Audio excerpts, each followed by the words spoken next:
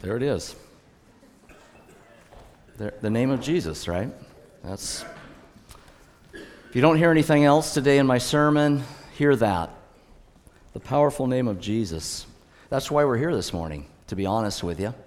Because today we're going to talk about the struggle, the reality of who we are in Christ. Good days, bad days. We all have them, and it's okay to be honest with that before God and in our own lives. Romans chapter 7. This is a passage of Scripture that gets tossed about and debated by theologians a lot. And for me, I just look at it and I go, Paul, thank you for putting this chapter in the book of Romans. Thank you. Because I think in this passage, Paul steps back a little bit. He's still the apostle. He's still the author of Scripture. He's still the person that we know and look up to and admire, but he's honest. He's honest with us. So it's a great passage. And before I get there, the passage that was read, Heather, thank you for reading that. It's beautiful. That's the core heart of where we're going today, but I wanted to start with verses 1 through 6. The theme that we're released from the law, but we're bound to Christ. This is, last week, chapter 6, dead to the law, alive to God. And he carries that theme into chapter 7. So the first 6 verses talk about that a little bit. If you want to put those up there, Donna. Do you not know, brothers and sisters, for I am speaking to those who know the law, that the law has authority over someone only as long as that person lives? For example, and again, Paul's going to use an example here. That's a hard one to hear, but it's an example that he's using to show the death of the law, knowing that is true. And he says, for example, by law, a married woman is bound to her husband as long as he is alive. But if her husband dies, she is released from the law that binds her to him. So then, if she has sexual relations with another man while her husband is still alive, she is called an adulteress. But if her husband dies, she is released from that law and is not an adulteress if she marries another man. So my brothers and sisters, you also died to the law. Again, that's chapter 6. Through the body of Christ, that you might belong to another, to him who was raised from the dead, in order that we might bear fruit for God. For when we were in the realm of the flesh, the sinful passions aroused by the law were at work in us, so that we bore fruit for death. But now, by dying to what once bound us, we have been released from the law so that we serve in the new way of the Spirit and not in the old way of the written code. I want to read this passage. I was flipping through Facebook one day, and I was starting to think Romans 7 a little bit, and there was a blog post from Erica Siebert. Now, you might remember Erica and her family.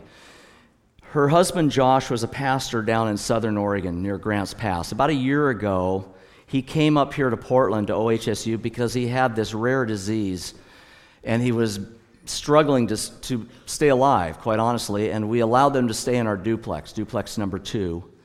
Erica, her 2 boys, and Josh. And in the time that they were here, Josh passed away. And it was a hard time, obviously, for Erica. She lost her husband and, the 2 boys. Now she's a single mom raising 2 boys. And it was a very difficult time. And I've kind of been following her life a little bit via Facebook. She went back down to Southern Oregon, and then from there she moved back to Los Angeles, kind of where her family is. And she's connected to a church, and she's doing really well. But there was a blog post title that caught my attention, and she referenced Romans 7, verses 1 through 4. And that's why it caught my attention. And it's called this. She simply entitled it, A New Husband. And I thought, And I knew the passage. I knew what it said. I knew that was an illustration that Paul was using. But I thought in my mind, I said, how much courage does Erica have to even read that passage, refer to it as a positive thing? Now, Paul's taken a very negative thing, obviously, but it's for a very positive purpose, for a very positive truth. So I asked Erica, I said, Erica, can I read your blog post to our church? I wanted her permission to do that because it really spoke to me. And I said, I applaud you for your courage to even go there in this passage. It's got to be a tough one to read. So here is her blog post. She says, "Isn't it ironic?" And she quotes Romans 7, 1 through 4. "Isn't it ironic that sometimes we live tied down even though we have fought after freedoms? We may limp around weighed down by a heavy burden even though Christ offers us a light yoke through the cross that he bore. God has unfastened us from our natural bondage to the law and its accusations of our sin. Therefore, we need not live in the dark shadows of it, since we are joined to a new master and free to pursue the true holiness that God requires by faith. But now that you have been set free from sin and have become slaves of God," Paul says in Romans 6, "the benefit you reap leads to holiness, and the result is eternal life. For the wages of sin is death, but the free gift of God is eternal life in Christ Jesus our Lord." Years ago, when my oldest son Noah was in preschool, I rented a duplex from my dad. My cousin next door owned a rambunctious large puppy. The pup was friendly, however, he would run and jump on Noah as soon as we opened our door. This terrified little Noah so much that my cousin had to start keeping her dog on a leash. One day, we came out of the house as usual and found the dog sitting on the back patio wagging his tail. Surprisingly, though, he was not on his leash. At first, I put on the mama bear hat, hovered over my child to protect him from the alarm. Then I noticed something peculiar. The dog was acting like he was still on the leash. He did not move a muscle. The pup thought he was tied down. Thus, he didn't even attempt to approach Noah. In the same way, we sometimes act as if we are under the law's tight leash, even though Christ we have been loosened to run to God. If we are born again, we have been set free to live by the same power of the Holy Spirit, discipline and godly lives to fulfill his purposes and rest in his unshakable joy and peace. We don't have to walk around dragging our feet as if the chains that once enslaved us still press upon our ankles. We have died, and therefore our marriage to the law is over. The law no longer has dominion over us the way it did before we died. We died in Christ, and in Christ the law was fulfilled. We're free from the law.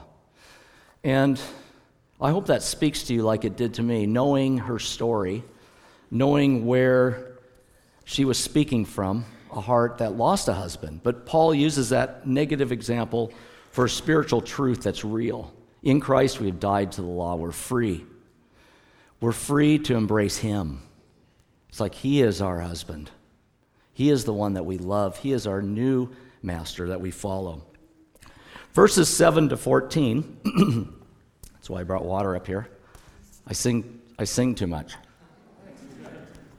Verses 7 to 14, I want to read those verses and talk about it. It talks about law and sin.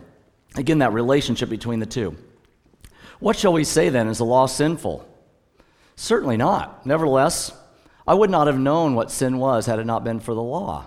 For I would not have known what coveting really was if the law had said, "You shall not covet." But sin, seizing the opportunity afforded by the commandment, produced in me every kind of coveting. For apart from the law, sin was dead. Once I was alive apart from the law, but when the commandment came, sin sprang to life, and I died. I found that the very commandment that was intended to bring life actually brought death.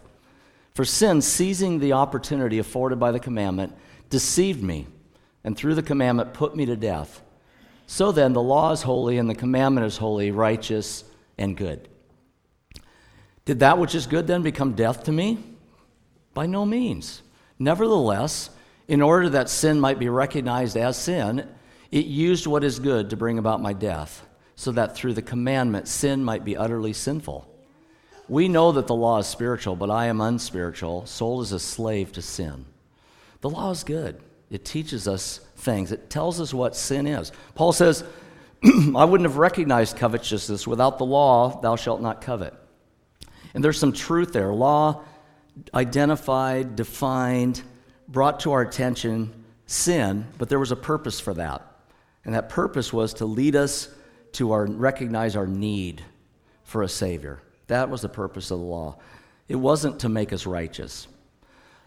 The law also, there's this weird thing that happens with the law, and Paul refers to it in these verses. He says it's like sin kind of sprang to life. There's a great work out there by Augustine. He wrote back in the 300s, and he wrote this 13-book volume work called The Confessions. It's his autobiography of his life, how he came to know Jesus, how he was a messed up person, and how over time he came to know Christ.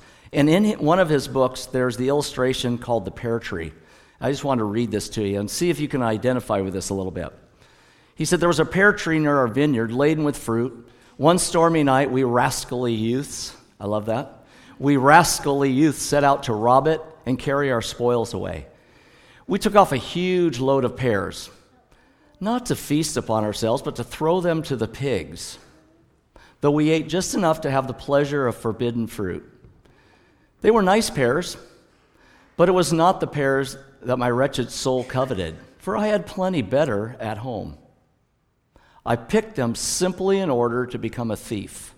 The desire to steal was simply awakened by the prohibition of stealing. So what he's saying basically, and this fits our sinful nature, is sometimes it's not the pear necessarily that drew him, it was the fence. It was the whole idea that that's off limits. It was the law setting limits in our lives. And sometimes we want to just kind of revolt against that. And Augustine's very honest and he said, that's what really drew me to the pears. I ended up wasting most of them anyway by throwing them to the pigs. And there were better ones that I had at home anyway. So the law, sometimes the law just awakens in me this desire to sin. It kind of works the opposite direction of what God intends it to do. I want to make 3 observations about this passage that Heather read. Number 1, I'm going to read it a little bit later. I think we see ourselves in this passage. I do not understand what I do, Paul says. The very thing I really want to do, I don't do. And the very thing I don't want to do, that's the thing I find myself doing. Can you relate to that? Have you ever been at a point in your life where you just go, what is going on with me? I do not understand myself right now. I remember several times sitting before my parents or maybe a principal at school or other people in my life, authorities in my life, and them asking me this simple question. Why did you do that? Or what were you thinking? Right? And if you can put yourself in those situations, you've done something that's clearly wrong. There really is no reason to do why you did it. And so you sit there kind of like, you have no answer to that. Paul says, I don't understand what I do. He's just opening up here and he's being honest with us for a second. I think sometimes that's a hard thing to come to terms with. We come to church and we want people to think that we got it all together. And there's nothing wrong with having a smile. In fact, it's easier to, hang out with people that are smiling than people that aren't, honestly. But there's times in our lives where, we put a mask on to cover what's really going on in our lives. Because we think a couple things. Number 1 is, this is who I should be, and I'm not. Or maybe, right now, I'm a mess in here, but I don't want people to see that. I don't want people to see that. And Paul says, look, I'm going to give you permission here just for a second to take your mask off and admit sometimes you don't live up to that standard that you set for yourself, that God sets for us. Take your mask off and be real. It's okay. Now, I'm not going to get up here on a Sunday morning, obviously, and preach and tell you all of my sins. That's not the appropriate place. But I think we need people in our lives where we can be real with them and be honest. And I think in the room of grace, you can be real with who you are and give other people permission to be real with who they are. Not to glorify sin, but to say, look, I need some help here. My life isn't what it should be, and I know it. It describes the Christian life as we experience it often. Theologians go back and forth. There's Romans 7 here speaking about Paul before he became a Christian or after he became a Christian. And I believe there's three reasons why it's speaking of Paul as Paul, a believer, a leader, an apostle. And here's the three reasons that, in my mind, are pretty clear. Number one, he uses the pronoun I all the way through verses 15 to 25, and it's in the present tense. It's not, this is me back then, that Pharisee that was going around trying to kill Christians. This is me now. It's in the present tense. I. Secondly, verse 22 says, I delight in the law of God. I want to do what God says. There's a desire here. But then in verse 23, he says there's another law at work in me, verse 23, right alongside my delight and want to do what God says. And that another law is a sin that's at work in me. The believer lives in two worlds simultaneously. That's the struggle. There's the now, but not yet. There's the now of we are righteous. We are declared righteous in Christ. We stand before Him as Christ, perfect, okay? But over here, there's the life that we live here in this body before we go to be with Him and stand in His presence when all that will be taken care of. There's the in-between, and we're a part of that. And it is a struggle. Look at what Galatians 5:17 says. Paul nails it down pretty good. He talks about this battle with two natures. He says, my flesh desires what's contrary to the Spirit contrary to the flesh. They're in conflict with each other, so that you're not to do whatever you want. Know that Galatians 5 is that passage that talks about, we are freed from the law. We have the Holy Spirit in our life. We're to walk according to the Spirit, not according to the flesh. There's this battle back and forth. And then he lays out, after verse 17, he lays out, you can acts of the flesh, and he lists out a bunch of things that we can do when we're not walking in the Spirit. It's a pretty ugly list. And then verses 22 and 23, the fruit of the Spirit. When you walk in the Spirit, your life produces these things. There's this back and forth, this struggle, the two natures. This section of Romans, I think the third reason why is because this section of Romans that we're in now is sanctification. We talked about justification, that we're made holy in Christ Jesus. It's a done deal. He's dealt with the sins in our past. But now we're in the passage, chapter 6, 7, and 8, where we're living life as believers, and God is working in our lives to make us more and more like Christ. It's this process. Justification was a declaration of God. It's a done deal. It's a one-time thing.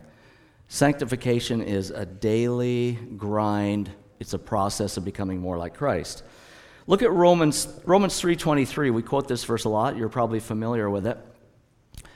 There's really two parts. All have sinned, past. Justification took care of that. Paul says, we've been forgiven, we've been justified, we've been declared righteous by the finished work of Jesus Christ on the cross. He took our sins, He bore them. But the second half of the verse, and fall short of the glory of God.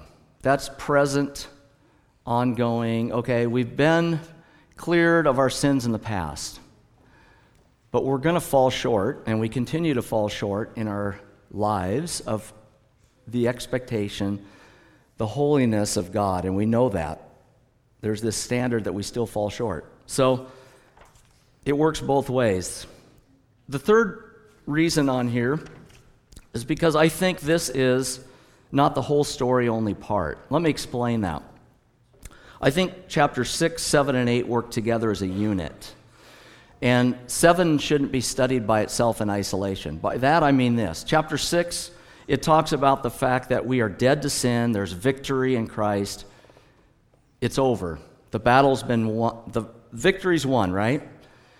But chapter 7 is more about there's sins still living in me, in the here and now, and I'm going to have some battles with that. The victory's won,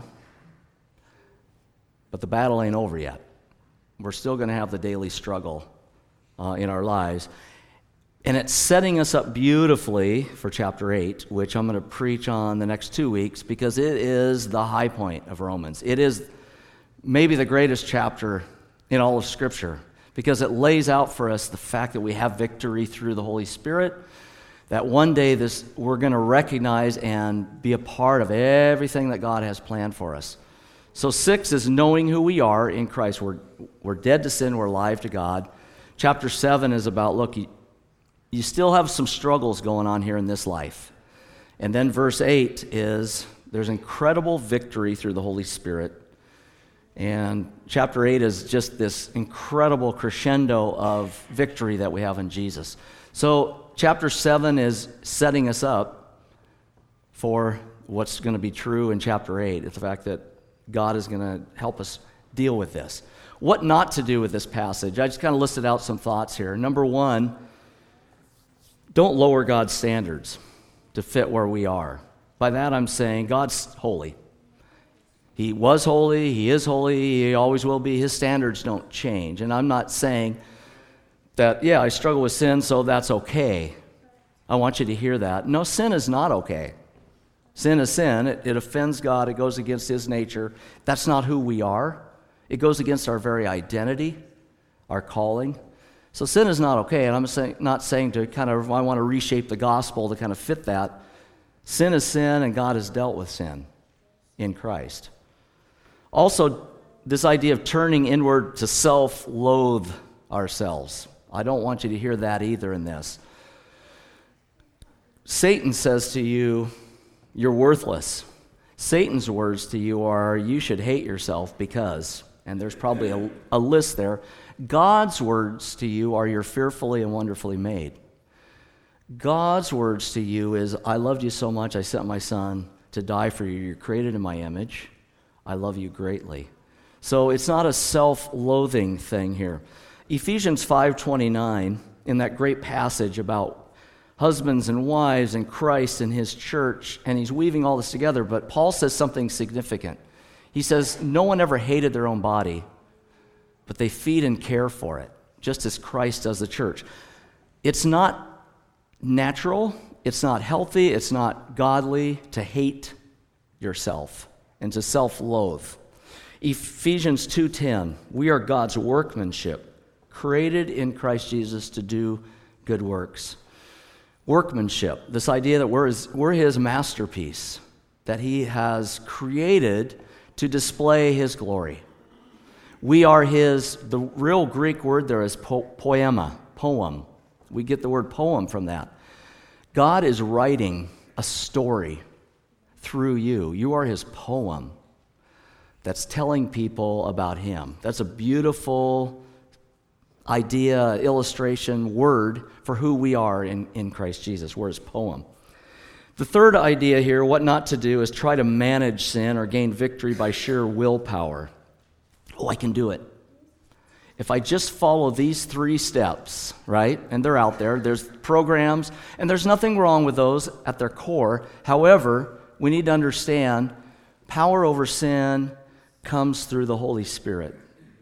It's God working in our lives. It's not me trying to be the best I can be and trying to follow all the rules again. That's the law. It's not about willpower. John 15, verses 4 and 5. Jesus said this to His disciples. He talks about, I am the vine, you're the branch.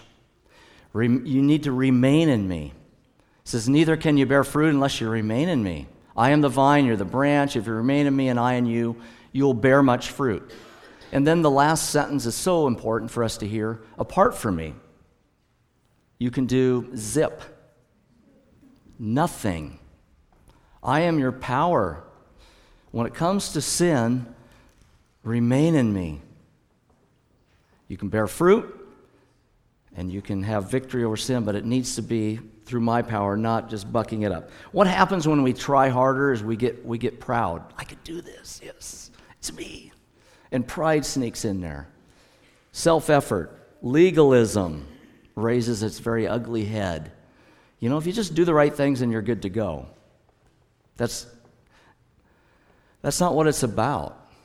We don't stand on self-effort, we stand on grace in our lives, in our walks with the Lord. It's about trusting God, it's about relying on the Holy Spirit. Chapter 8 is going to go into detail on that one. So why this struggle? Why do we struggle with sin? We're dead to sin, we have the Holy Spirit. What's going on in our lives? Why? The problem, or the answer to that question, is this indwelling sin that's still a part, that's still hanging around. We have a new nature in Christ, but there's this old nature that wants to still hang around, this indwelling sin that's a part of us. 3 times in the passage, verses 15 to 25, Paul mentions this. Verse 17, in verse 20, and verse 23. This idea that sin's there, okay? And just know that. As long as we're in these mortal bodies, until we go to be with the Lord, we're going to have this struggle. We are a work in progress, right? God's working on us. Sanctification. There's some beautiful things happening, but we're definitely a work in progress. Philippians 1:6, he who began that good work will bring it about to completion until the day of Jesus Christ. This idea, it started when we inherited that new nature in Christ. We were saved. We're justified. We have the Holy Spirit in our lives. That's the good work that started, but there's still work to be done in my life. Paul says in Philippians 3, verses 12 to 14, he says, I'm not there yet. Not that I've already attained. This is Paul, okay? Not that I've already attained all this or I've already arrived at my goal, but I press on to take hold of that for which Christ took hold of me. Brothers and sisters, I do not consider myself yet to take hold of it. One thing I do, I forget what's behind, I strain toward what is ahead. I press on toward the goal to win the prize for which God has called me heavenward in Christ Jesus, Philippians chapter 3 there. So Paul talks about that. So I want to go to the passage, verses 15 to 25 here, and talk about the 3 struggles that Paul mentions in this passage. In verses 15 to 17, he says this. He says, I don't understand what I do. For what I want to do, I do not do. But what I hate, I do. There's this conflict. And if I do what I do not want to do, I agree that the law is good. As it is no longer I, myself, who do it, but it's sin living in me. There's the problem. He says, it's still hanging around there. There's this sin in me that wants to drag me down. I don't understand what I do. There's these 2 voices. You know, on cartoons and TV stories, there's the devil on, with a pitchfork on one shoulder, and there's the little angel over here with a halo and the wing. It's kind of goofy, but it's kind of that idea, the struggle. I know it's right. I'm listening. There's voices here that I'm struggling with. I know what's right, but it's hard. I break promises. I fail to meet my goals. I fall short. I do things that are just not only wrong, but just flat out stupid. And that's me. And I find myself wondering sometimes, what's wrong with me? Paul says, I'm in this struggle, the struggle to live up to what you know you ought to do or to be. So if you're in that struggle today as a Christian, we're in it together, okay? We all need encouragement. Why do we meet? Hebrews 10:25. Why do we come together? Because we need encouragement. If I had my act together, I wouldn't need to meet with all of you. I would hang out. I'd watch football on Sunday mornings, I would find something to do on Sunday. I wouldn't come to church. If I really believed I had my act together, I didn't need anybody. But we need encouragement because we're all in this struggle together. That's why we need each other greatly. We need to hear the Word of God, and we need to be around brothers and sisters who can encourage me because we're all in this. And man, I want to encourage you to think about small groups because that's really where hearts come out. Small group situations where you can really share, this is what's going on. Please pray for me. I need some help here. Paul says it's not just that, but he says the struggle of repeated failure. Look at verses 18 to 20. He says, I know that good itself does not dwell in me, that is, in my sinful nature. I have the desire to do what is good. I can't carry it out. For I do not do the good that I want, but the evil I do not want to do, look what he says. I don't just do it once and I'm good with it, right? I just keep doing it. What is up with that? So there's this struggle that I have of this repeated failure. Last week I mentioned, or maybe it was the week before, addictions or sins that have really gotten a hold of my life, those are difficult ones to deal with. There's things that I can kind of discard in my life that don't really faze me when it comes to sins. I'm not tempted maybe as much by certain things. And you all know what I'm talking. There's things in your lives that you would say, that doesn't really tempt me that much. But then over here, there's that sin that just keeps coming up. And I find myself asking God, help me with this. I need help because it just doesn't want to go away. And I keep repeating this. And I'm getting tired of this. So there's this struggle that we have, this repeated failure. Really the key in all of this is just a closer walk with Thee. We sang about it. What do we need? We need a closer walk with Jesus Christ. That's what we need. It's not about, a 5-step program, although those are helpful. I need encouragement from my brothers and sisters, but at the end of the day, I need more of Jesus in my life. Fall in love with Him, and then the Holy Spirit speaks to me and helps me gain power over some of these things. So I keep on doing these things, Paul says. It's the sin living in me. He says, this is not the real me here. This is that old man, that old nature that's still there that I struggle with. The third struggle is to admit the true nature of the war within. Verses 21 through 23. He says in verse 21, he says, I find that this evil, it's right there with me. The Greek word there literally means right beside me. This struggle, this desire to do something against what God wants is right there beside me. It's like we're joined at the hip. I'm walking around and there's this person joined at my hip who wants me to do things that I know are not right. That's how close it is to me. Everywhere I go, evil goes with me, Paul says. I can't get away from it. It's not my environment that's the problem so much. It's me. It's right here inside of me. But you know what's true also along with that? And don't forget this, we have the Paraclete, the one who comes alongside the Holy Spirit. We've been given the Holy Spirit, and the word that Jesus says, he says, when I leave, the Comforter is going to come to be with you. Paraclete, this Paraclete, another Paraclete, who's going to come alongside at your hip. It's going to be right there with you, helping you, giving you power over sin. So yeah, we're joined at the hip. But you also have the Holy Spirit who comes alongside, right there with you. And then look at verse 23 there. It talks about, he says, in my inner being I delight in God's law, but I see another law at work in me, waging war against the law of my mind, making me a prisoner of the law of sin at work within me. This waging war, it's a military term here. It's like these soldiers are lining up for battle and they're coming at me.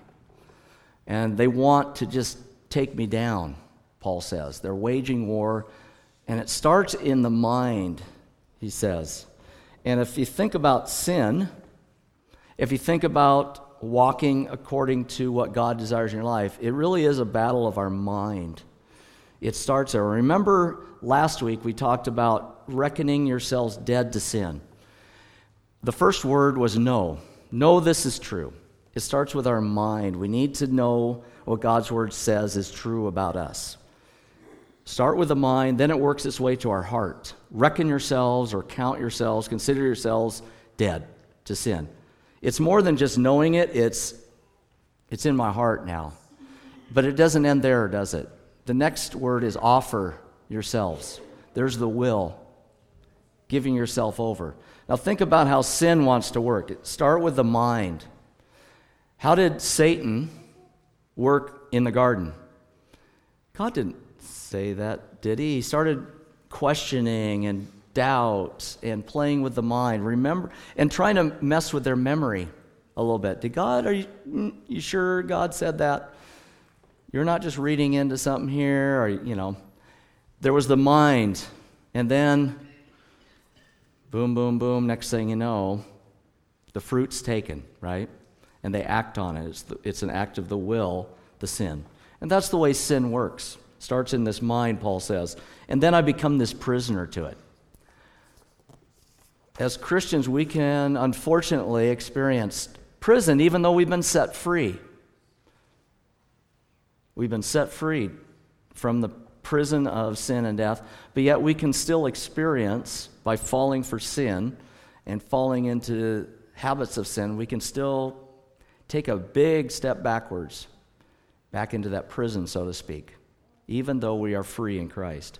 So what can help us? 3 things, verse 24 and 25. The good news is, Paul doesn't end there. Neither does God's word. Verse 24 and 25, 3 things. Number 1, honesty. He says, what a wretched man I am. He takes his mask off and he just says, look, I'm struggling right now. I know that there's just something not right here. Okay, I'm a wretched man. Now that's Paul's feeling about who he is. That's not God's words there. God says, you are my child, you are a saint. You are declared righteous. But Paul says, I know the struggle, I'm wretched. I struggle with this sin in my heart, I'm a mess. Okay, but it doesn't stop there, does it? Look what he says next. Who's going to rescue me from this body that is subject to death? Who am I going to look to? And I love that. It's a beautiful question. There's humility there. It's beyond me. My struggle with sin is way beyond me trying to fix it myself and manage it myself. Who's going to rescue me from this body of sin and death? So there's humility. There's 3 things you can do with your sin. You can deny it, pretend it's not there, even though it is. You can deal with it on your own. That's the managing of sin. Or the third thing is you can confess and repent and hand it over to someone who can help you with it. And look at verse 25. The first part of that verse is the answer to everything here. Thanks be to God for everything that he's done. Thanks be to God who delivers me through our Lord Jesus Christ. It's not a formula, it's a person. It's through Jesus Christ that we experience victory from sin. Thanks be to him.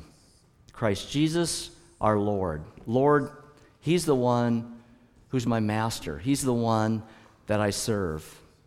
Not sin, but the Lord.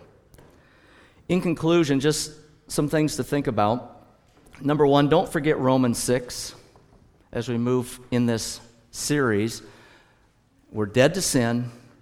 We're alive to God in Christ Jesus. Keep that in your mind. Put it in your heart. Offer up your bodies accordingly. We're dead to sin. We don't have to live that way anymore. It's a truth. We have a new spirit inside of us. But don't skip Romans 7.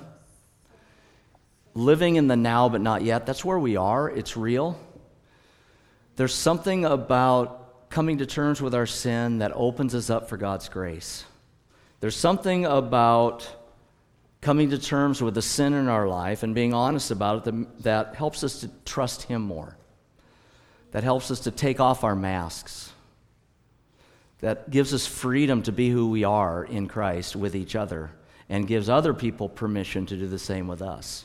And there's something incredibly freeing about that. Don't skip over Romans 7 because it's part of the story. But embrace Romans 8, and we're going to do that the next couple weeks because the Holy Spirit's here. He's in our lives. There's victory there.